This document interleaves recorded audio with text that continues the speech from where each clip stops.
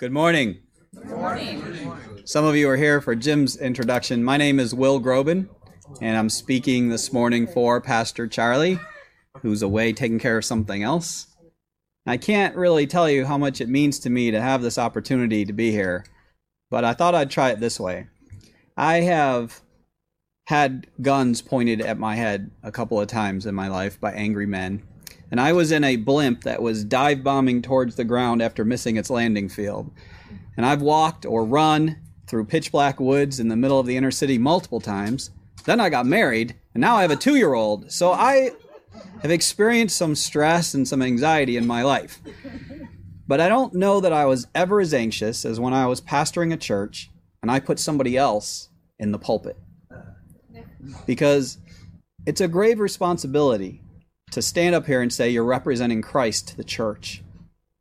And when you put somebody else in your pulpit, you still have that responsibility, but now you've lost control. So it means a lot that Pastor Charlie trusted me enough to let me come and speak to you today. Hopefully we won't disappoint him, right? I have known Pastor Charlie for about 10 years, a little over 10 years, and we have a great mutual respect for each other, and that's been fun. We haven't seen each other a lot the last few years because I've been living out of state, but when I'm down here, we get together, we have lunch, and it's been a chance to mutually encourage each other over the years, whether it's through Facebook or live. So I told some of you that I did go to seminary. I went to Dallas Seminary, and I'm an ordained pastor, and I pastored a church, a small church, for a little while, a few years. But right now I'm staying home with my little girl. That's my big job. She's 2, and we're teaching her. She's at church this morning up in St. Petersburg. She's very excited about church, which is a huge blessing in my life. So that's enough about me. Let's pray, and then we will get to the good stuff, see what God has for us in His Word. Before I pray, Jim said some of you couldn't hear him because he has a deep voice. If you can't hear me, just point up, and I will try to project a little better, okay? Father, thank you for this chance to come together this morning to exalt you. That is our goal. Even while we're studying, we want this to be a time when we're worshiping. We pray that you will help the preacher this morning to speak accurately and coherently, and that you will use this message, you will use your revelation to inspire us and build us up, that we would be stronger in faith and more determined to walk in your light, in your will, in relationship with you each day of our lives. We thank you for the opportunity to be here and for the opportunity to know you through Jesus. And we pray in Jesus' name. Amen. Okay, I want to begin with a question. Those of you in the room, if this applies to you, I'd like you to raise your hand. If you're watching online, you can raise your hand if you want to, but it's not going to do us much good. So my question is, how many of you have read all of the Old Testament prophets? Okay, a few of you. That's good. Some hands. If you haven't, you should, right? I mean, you should read through the whole Bible at least once in your life. And then hopefully you go back and you read it through again, because God will continue to feed you as you spend time in His Word. So if you haven't read all the Old Testament prophets, I encourage you to buy a good study Bible. You're going to want the notes, and then give it a shot, okay? Those of you who have read at least some of the prophets, how many of you can honestly say that you love reading the Old Testament prophets? Okay, still some hands. That's good. You know, most people can't say that. The prophets use a lot of figurative language and arcane or obscure references, and so they can be hard to understand. And it's hard for a lot of people to find any relevance for today in what the prophets were writing so long ago. I admit the first time I read through the prophets, the main thing I got out of it was a long list of questions. But that's okay. That's a place to start. And as I went back and learned, especially in seminary, how to study the prophets more carefully, well, then I found them fascinating and valuable. So today, I want to study with you the first prophecy in a book called Haggai. You can turn there in your Bible if you want to. If you don't know how to find Haggai, don't feel bad. It's a very small book. We don't go there very often. That's why your Bible has a table of contents. In fact, newer print Bibles have 2 tables of contents now. One of them's alphabetical. So it's even easier to find a book like Haggai. While you're turning there, for those of you who aren't 100% digital, I'll tell you that when I was doing my research, I read that pastors only preach from Haggai when they're starting a building fund campaign. But you can relax, okay? This prophecy is not about raising money. Haggai and God have a much more important message for us than that. The real question is, will you understand the message God gave through Haggai? And will you find it relevant to your life?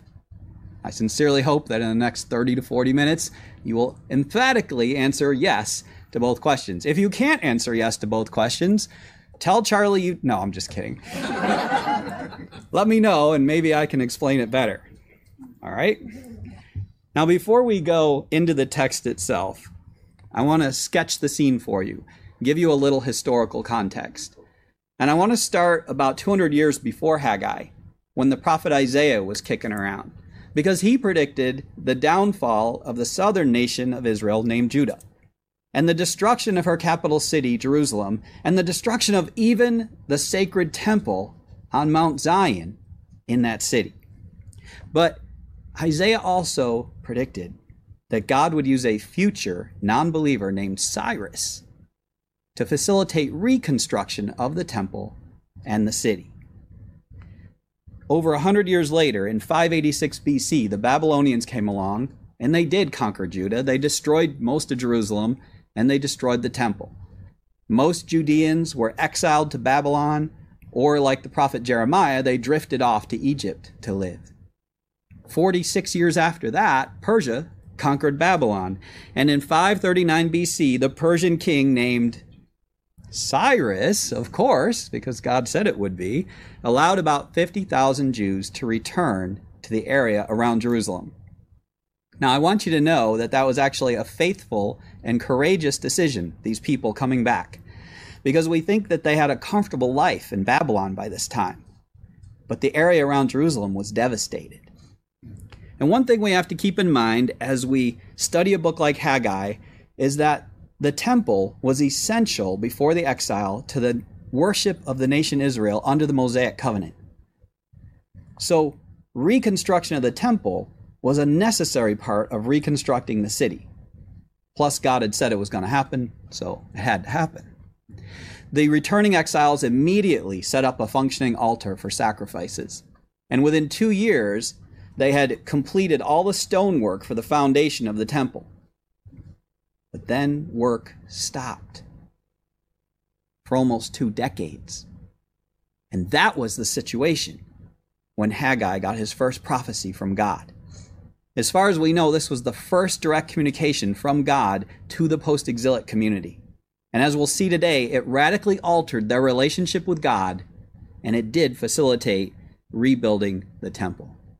So let's read through the first chapter of Haggai together today, and then we'll spend some time talking about what we can draw from it for our lives today. I'm going to be reading from the NIV 2011 today, but you can follow along in the translation of your choice. Turns out they all tell the same story. We begin with the first verse, Haggai chapter 1, verse 1.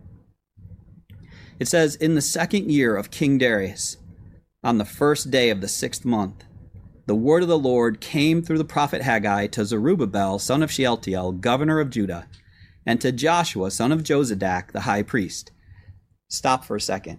Before we even go on to hear what God said, I want to clarify 3 things for you. First of all, the 1st day of the 6th month of King Darius' 2nd year was August 29th, 520 BC on our calendar. We know exactly when this happened. And because of that, we know that all the people would have been gathered up on the Temple Mount because the Mosaic covenant required a burnt offering for the 1st day of the lunar month. That's from Numbers 28. Zerubbabel has a Babylonian name because he was born in exile. But Zerubbabel was the grandson of King Jehoiachin, who had surrendered Jerusalem to the Babylonians. And later, the Bible named Zerubbabel as a direct ancestor to Jesus. So at this time, probably Zerubbabel is the rightful king over all of Israel. The Persians had made him governor of a small area around Jerusalem. Joshua was a legitimate high priest, descended from the line of Aaron, son of Josadak or Jehozadak, the high priest who had been deported to Babylon. So in God's eyes, the people had legitimate leadership at this time, both politically and spiritually, even though they were still a conquered nation under Persia. Well, let's see what God said to these two leaders. Verse 2, this is what the Lord Almighty says. These people say, the time has not yet come to rebuild the Lord's house, meaning the temple. In Hebrew, Haggai called God Yahweh Tzvaot, which our Bibles translate as Lord of Hosts or Lord Almighty. The Hebrew word Tzavah referred to military troops. For God, it means angelic armies. The Bible uses Yahweh Tzvaot to emphasize Yahweh as the all-powerful God. The prophets referred to God this way to frighten people into revering God, or to encourage them into trusting God. And as we'll see, both of those things were necessary at this time. It is this God who says to the two leaders of the returning remnant of people, in verse 2, these people, right? Not my people. God says, these people say, the time has not yet come to rebuild the Lord's house. I think we can infer that God was not pleased with these people for this thought. We know from Ezra chapters 1 through 6 that there were external pressures coming against the community to encourage them not to build the temple. But God identifies the problem as internal to the people themselves. Year after year, they have decided to delay rebuilding the temple. Next, God, through Haggai, spoke to the gathered people themselves. Verse 3, then the word of the Lord came through the prophet Haggai. Is it a time for you yourselves to be living in your paneled houses, while this house, the temple, remains a ruin? Now this is what the Lord Almighty says. Give careful thought to your ways. So here's the essence of God's complaint. The people had neglected to rebuild the temple, but they'd worked pretty hard to build nice houses for themselves. God's house was a ruin, while they had houses with nicely finished wood paneling inside. God had blessed them to return to the land, and they've been begging him for protection and provision. But while building nicely paneled houses for themselves, they totally neglected to rebuild the temple. And the implication in God's question here is that the people had misplaced priorities.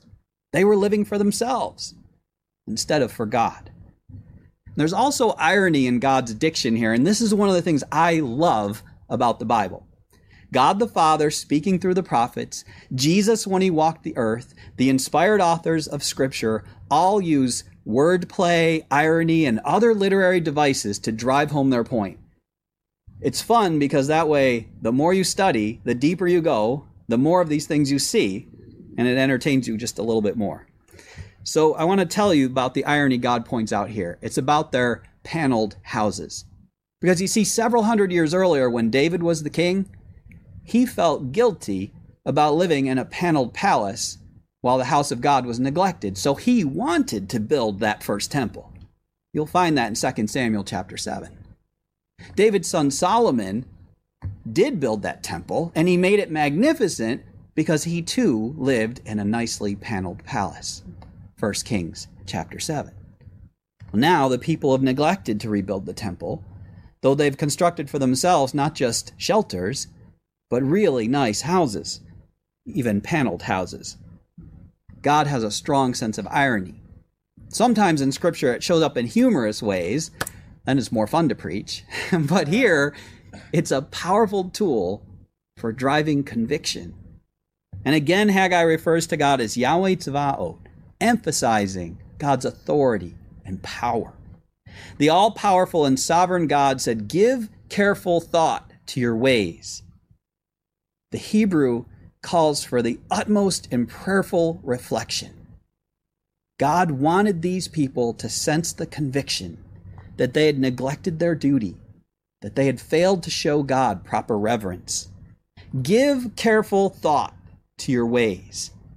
Think carefully about what you are doing. How would you feel if God said that to you?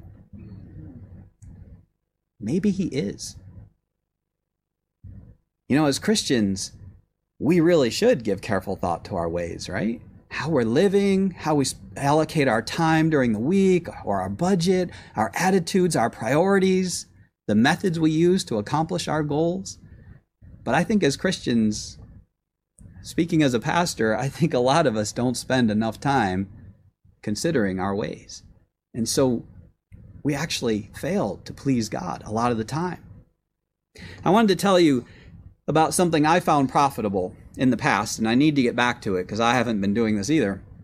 It is to set aside periodically, maybe once, twice, 4 times a year, whatever you can afford to do, but set aside a whole morning.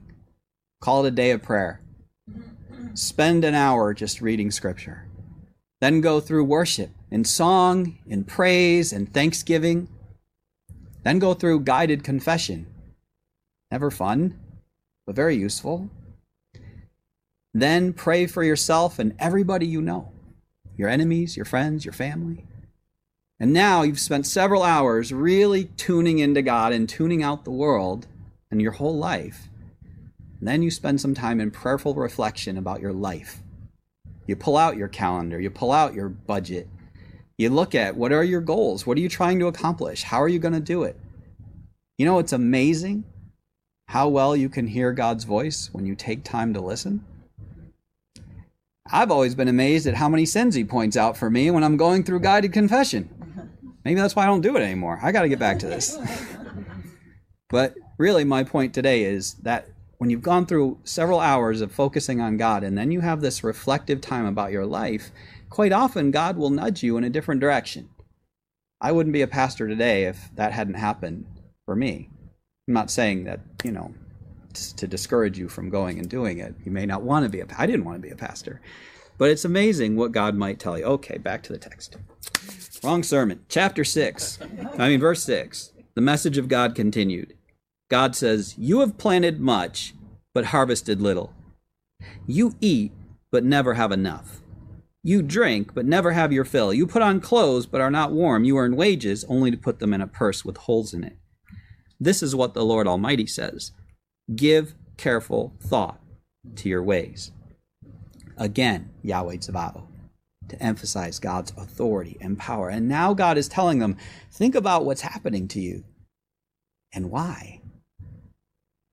The words God used in verse 6 in Hebrew would have reminded the people of the language in the Mosaic covenant.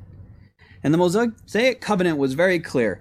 If the people collectively were walking with God, responding in faith and obedience to God's revelation, then he would bless them in every way imaginable.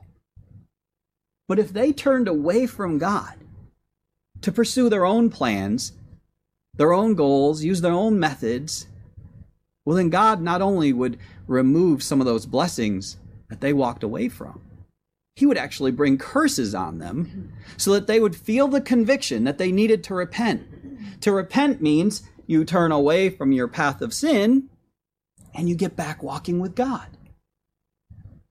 Haggai's audience were to interpret their struggles as a sign that they had strayed from God and that now they were facing discipline to bring them back. This becomes much more clear as we look at the next few verses. Verse 8, Haggai continued, "Go up into the mountains and bring down timber and build my house, so that I may take pleasure in it and be honored, says the Lord. You expected much, but see, it turned out to be little. What you brought home, I blew away." That's what it says in the Hebrew. God blew it away, suggesting the frailty of our efforts in the face of God's sovereignty, right? Also suggesting judgment. Why? Declares the Lord Almighty. Because of my house, which remains a ruin, while each of you is busy with your own house. Therefore, because of you, the heavens have withheld their dew, and the earth its crops. I called for a drought on the fields and the mountains, on the grain, the new wine, the olive oil, and everything else the ground produces, on people and livestock, and on all the labor of your hands. So these people at this time were really struggling. They had bad harvests and weak animals, whether in the fields or in the hills. They were suffering in their harvest of the grape, the olive, the grain, everything. And why were they struggling? Because God had brought a drought. And why did God do that? Because the Mosaic covenant calls for a drought in a time of general disobedience. How were they disobedient? They had left God's temple in ruins because they focused on improving their own houses. In a touch of poetic irony, the Hebrew words for drought and ruin are spelled with the same consonants, which has a significance in Hebrew that is kind of lost in English. The people allowed the temple to be charev, so God brought a chorev. Again, we have to remember that the temple was vitally important. And I think this is hard for us to understand because there's nothing comparable in our lives today. The temple was the central place of worship. It was the visible marvel that called people to worship the one true God. That part we get. But you see, also, the temple was in some sense the very place where God dwelt among his people. The temple was necessary for access to God through the priests and for pleasing God with the sacrifices. Yet instead of investing in the ministry by rebuilding the temple, these people had used God's blessings to indulge themselves, and now the irony was that after almost 2 decades, God could contrast his house as a ruin with their houses having luxurious paneling. And the people had made 2 mistakes, and these mistakes are common throughout Scripture and very common in our churches today. First of all, they'd put their own selfish desires ahead of God's desires. And second, they were relying on their own reasoning and their own capabilities to rebuild their community instead of relying on God and his revelation. Well, what was the corrective then? Under the Mosaic covenant, and believe me, everything in the Old Testament ties back to the law, to the covenant, okay? Under that covenant, if the people repented, if they turned away from their sinful path and returned to walking with God by faith and obedience, then God would restore their blessing. And God gives them a step of repentance right here. Go into the hills, bring back the wood that's necessary for building the temple. They already had all the stone they would need on site, but they had to go gather wood because the Babylonians had burned it all back in 586 BC. If they gathered that wood, construction could proceed, and God would be both glorified and pleased with their obedience. So how do you think the people would respond to something like this? We find out in verse 12. Then Zerubbabel, son of Shealtiel, Joshua, son of Jozadak, the high priest, and the whole remnant of the people obeyed the voice of the Lord their God and the message of the prophet Haggai, because the Lord their God had sent him. And the people feared the Lord. Some English translations say the people respected God, but that's a little bit weak as an English translation. We're talking about at least deep reverence here. The Hebrew word yareh literally means to fear, and this is the word that the Bible uses to talk about people's response to a time of judgment. They saw God's power, his perfect righteousness, his wrath about sin. So they feared God. They feared him enough to repent. You know what? This is how it's supposed to work, right? The prophet calls the people back into right covenant relationship with God. The people, and especially their leaders, repent and get back walking with God. And so God is glorified both by their fear or reverence, which is a change in attitude, and by their obedience, which is a change in behavior. This is a much better response than a lot of the prophets got before the exile. God's people weren't always open to being rebuked. But these people, with the exile still fresh in their minds, wanted to please God. And here's the key. They were willing to see their error and correct their ways. So I think the term remnant here is theologically significant. It doesn't refer to them only as the remnant of people who return to the land. It refers to them as the believing remnant. They responded to the revelation of God. They are the believing remnant mentioned by the prophets Isaiah, Jeremiah, and Amos so long ago. Let's finish our passage. Verse 13. Then Haggai, the Lord's messenger, gave this message of the Lord to the people. I am with you, declares the Lord.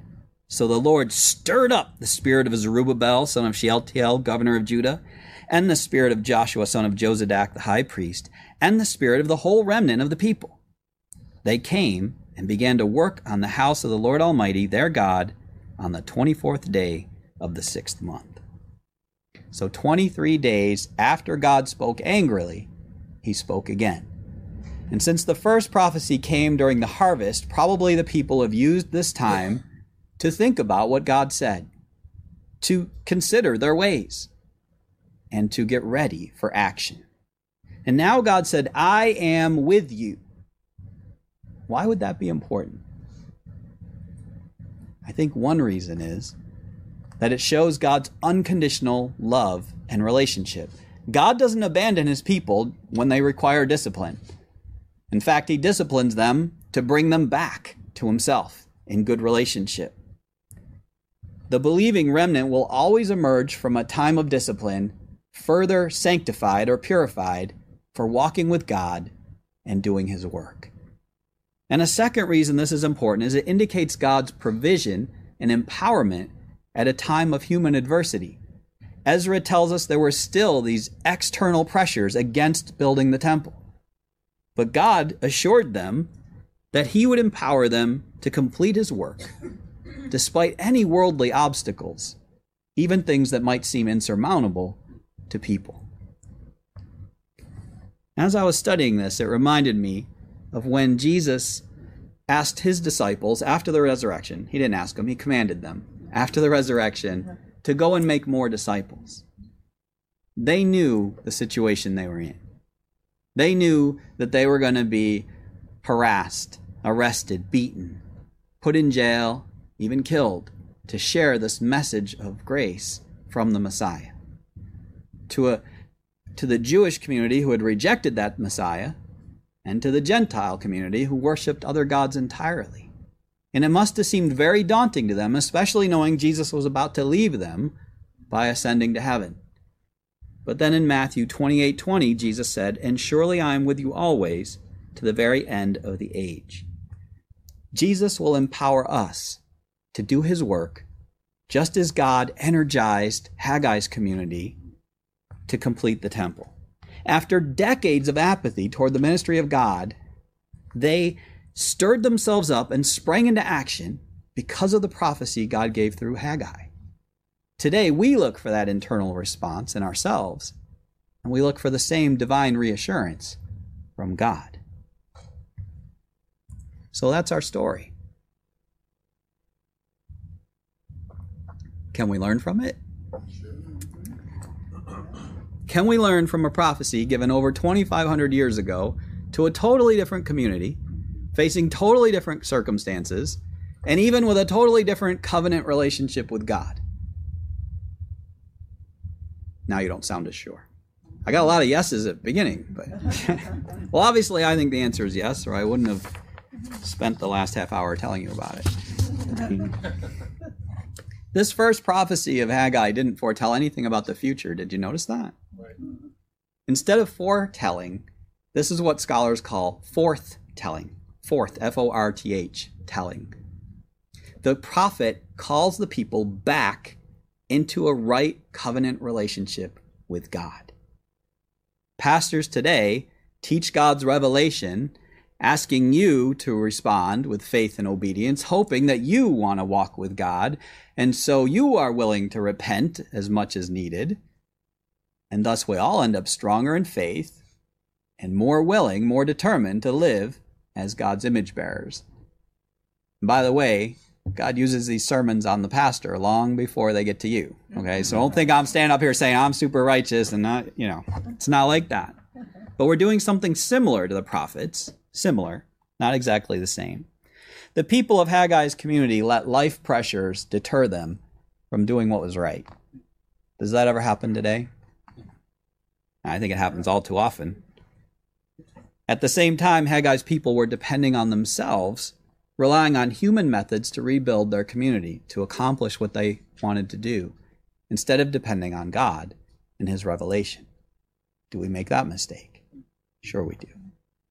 Haggai's people needed to remember that the Lord Almighty, the Lord of hosts, had all the power and authority in the universe. They should have made God their priority. They should have depended on his protection while doing what was right. They should have trusted in his provision. And they should have made sure that they were responding to his revelation. Since they had not, God withdrew his blessing somewhat to call them back. One theme that we find throughout the book of Haggai is that God deserves and he demands our devotion, to be our priority. There is no excuse in God's eyes for us neglecting our relationship with God or his will for us. Under the Mosaic covenant, the people could expect great blessings when they collectively were walking with God, and curses when they were generally disobedient. Haggai warned them to give careful thought to their ways and told them that their recent struggles were due to neglecting God's will. You and I also must not let life pressures deter us from doing what is right. We don't have a temple to build, but we do have a calling to go out and evangelize among the lost, to be a part of the edification ministries of the church, to gather weekly to exalt God together. If we let our children or our leisure, our school, our work, outside social pressures, or our material concerns like fixing up our houses to displace God as our priority, well then we're making the same mistake as Haggai's people in not showing God adequate devotion. Another way to show God devotion, or that we fail to do so, is when we allow something other than God to become our desire. Because then we start watching TV or surfing the internet when we should be having quiet time. Or we start to live to accumulate honors and wealth instead of seeking God's kingdom and his righteousness.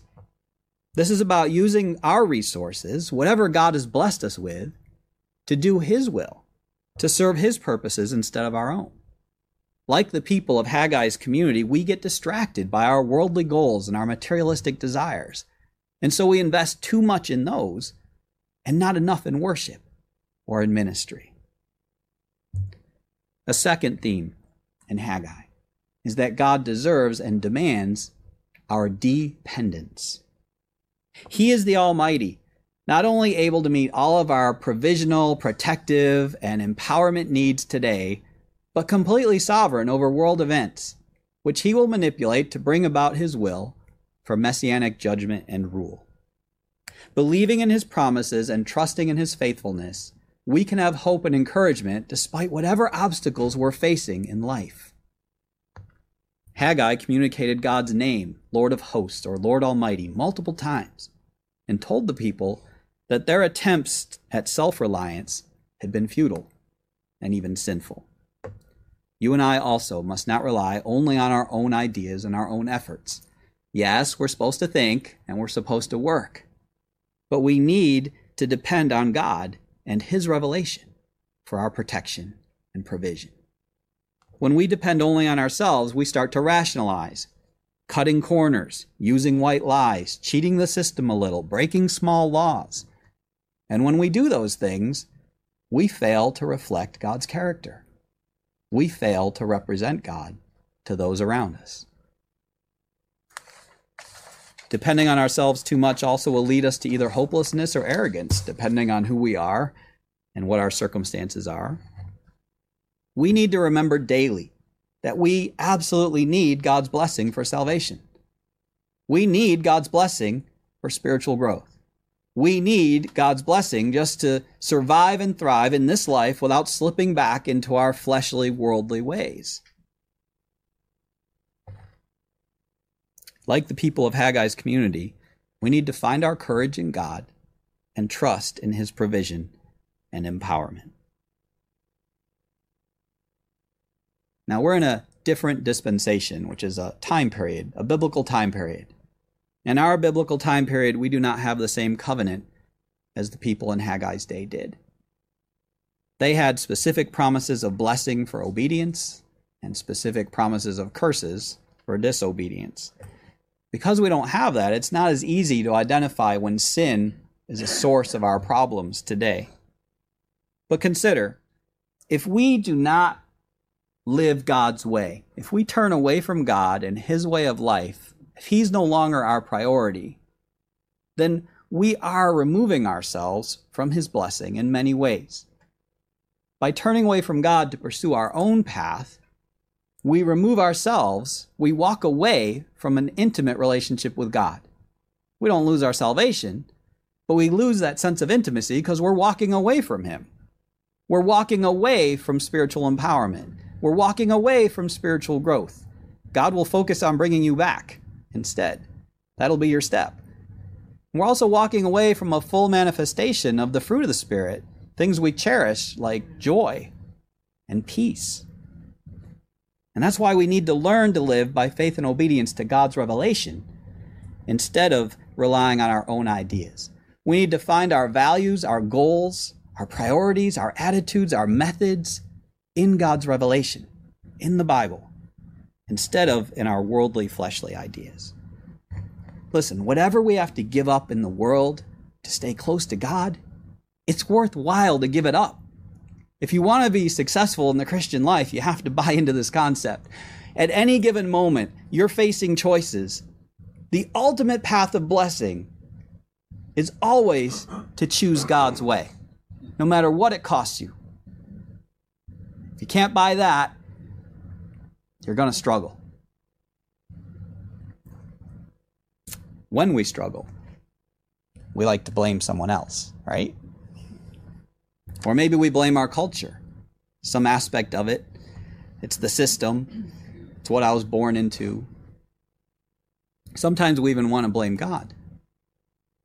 But in this situation, in Haggai's community, God told the people to look within. Because most often, and I know this is true at least in my life, most often we dig our own holes. That's not to say you don't have external problems. But first, you have to look inward. As pastor and scholar David Leggett wrote, there is need for the godly process of examining our lives in light of Scripture. Are we missing out in our Christian life by not walking each day closely with the Lord Jesus? So this week, consider your ways, right? Go ahead and examine your life. Look at your schedule. Look at your budget. Look at your attitudes, your priorities, your goals. Be prepared, as you prayerfully do this, I hope, to confess and repent if you need to. Be willing, like Haggai's community, to see your error and change your life. One more thought. Under the Mosaic covenant, people didn't have the Holy Spirit within.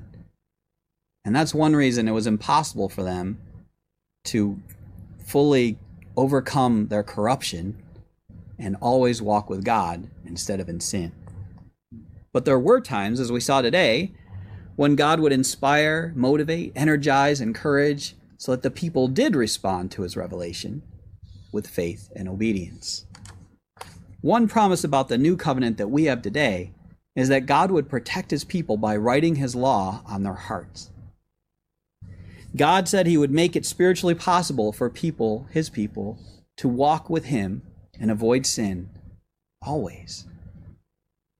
In our time period, we do have the Holy Spirit within, providing us moment by moment guidance and empowerment. Plus, we have a new spiritual birth and progressive sanctification, which is a transformation process to make us more like Christ and less corrupted, less sinful. So like this remnant of believers 2,500 years ago, we as God's people in a covenant relationship with him should eagerly respond to God's revelation with faith and obedience. Because more than anything, we want to be in his light, in his will, in close relationship with him. We too should be motivated by fearful reverence for God, the authority of his scripture in our lives, our hope and assurance from his promises, and his Spirit stirring us up, just like the people in Haggai's day, stirring us up to pursue his kingdom and his righteousness in close relationship with him. Let me pray again. Father, we thank you for your revelation in Haggai chapter 1. And we ask that you would use it in our hearts and our minds today. That even though this message to Haggai's people was about building the temple, that we can see important truths that apply to us.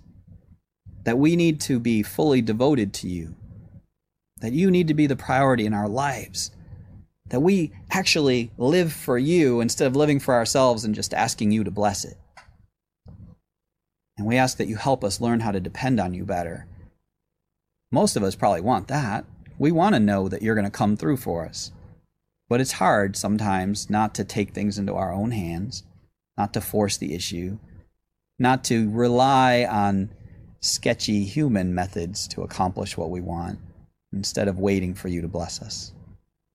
So we pray that you would empower us in these things and that you would stir us up inside, that we would be more excited about pursuing a life of intimacy with you and learning from your revelation so that we can walk in your light, in your will, all the time.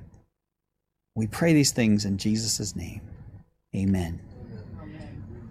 If you would like a devotion that goes with this sermon, you can find it on my website. It's just my last name, Groben, Groben.com. Go to the Bible study menu, click down Old Testament prophecy. You'll see a full series on Haggai that I did for my church up in Pennsylvania. There's a devotion that goes with this. One more thing I want to mention before I go. One thing that Pastor Charlie really excels at is to show you how everything in Scripture points to Christ. As you see, I preach a little bit differently. Hopefully not too disappointingly. But the things we're talking about today, these blessings in our time period, having the Holy Spirit live within us, having intimacy with God Himself, being able to walk in His light and obedience, responding in faith to His revelation, all these things depend on having a faith-based relationship with Jesus Christ. So if you're wondering what that is, if you're not sure whether you have that, if you'd like to know what the Bible says really about Jesus instead of what you hear in the newspapers or from liberal seminary presidents, if you want to know what the true gospel is, get in touch with Pastor Charlie, because nothing delights a pastor more than being able to share gospel truth with somebody. That's why we're here. We bring people to faith in Christ, we build them up in Christ, we send them out to do the same. My part's done. Thanks for having me. Jim's going to take over and push the right button over here, and we're going to have communion. Good job. Very good. Thank you, Will. Okay.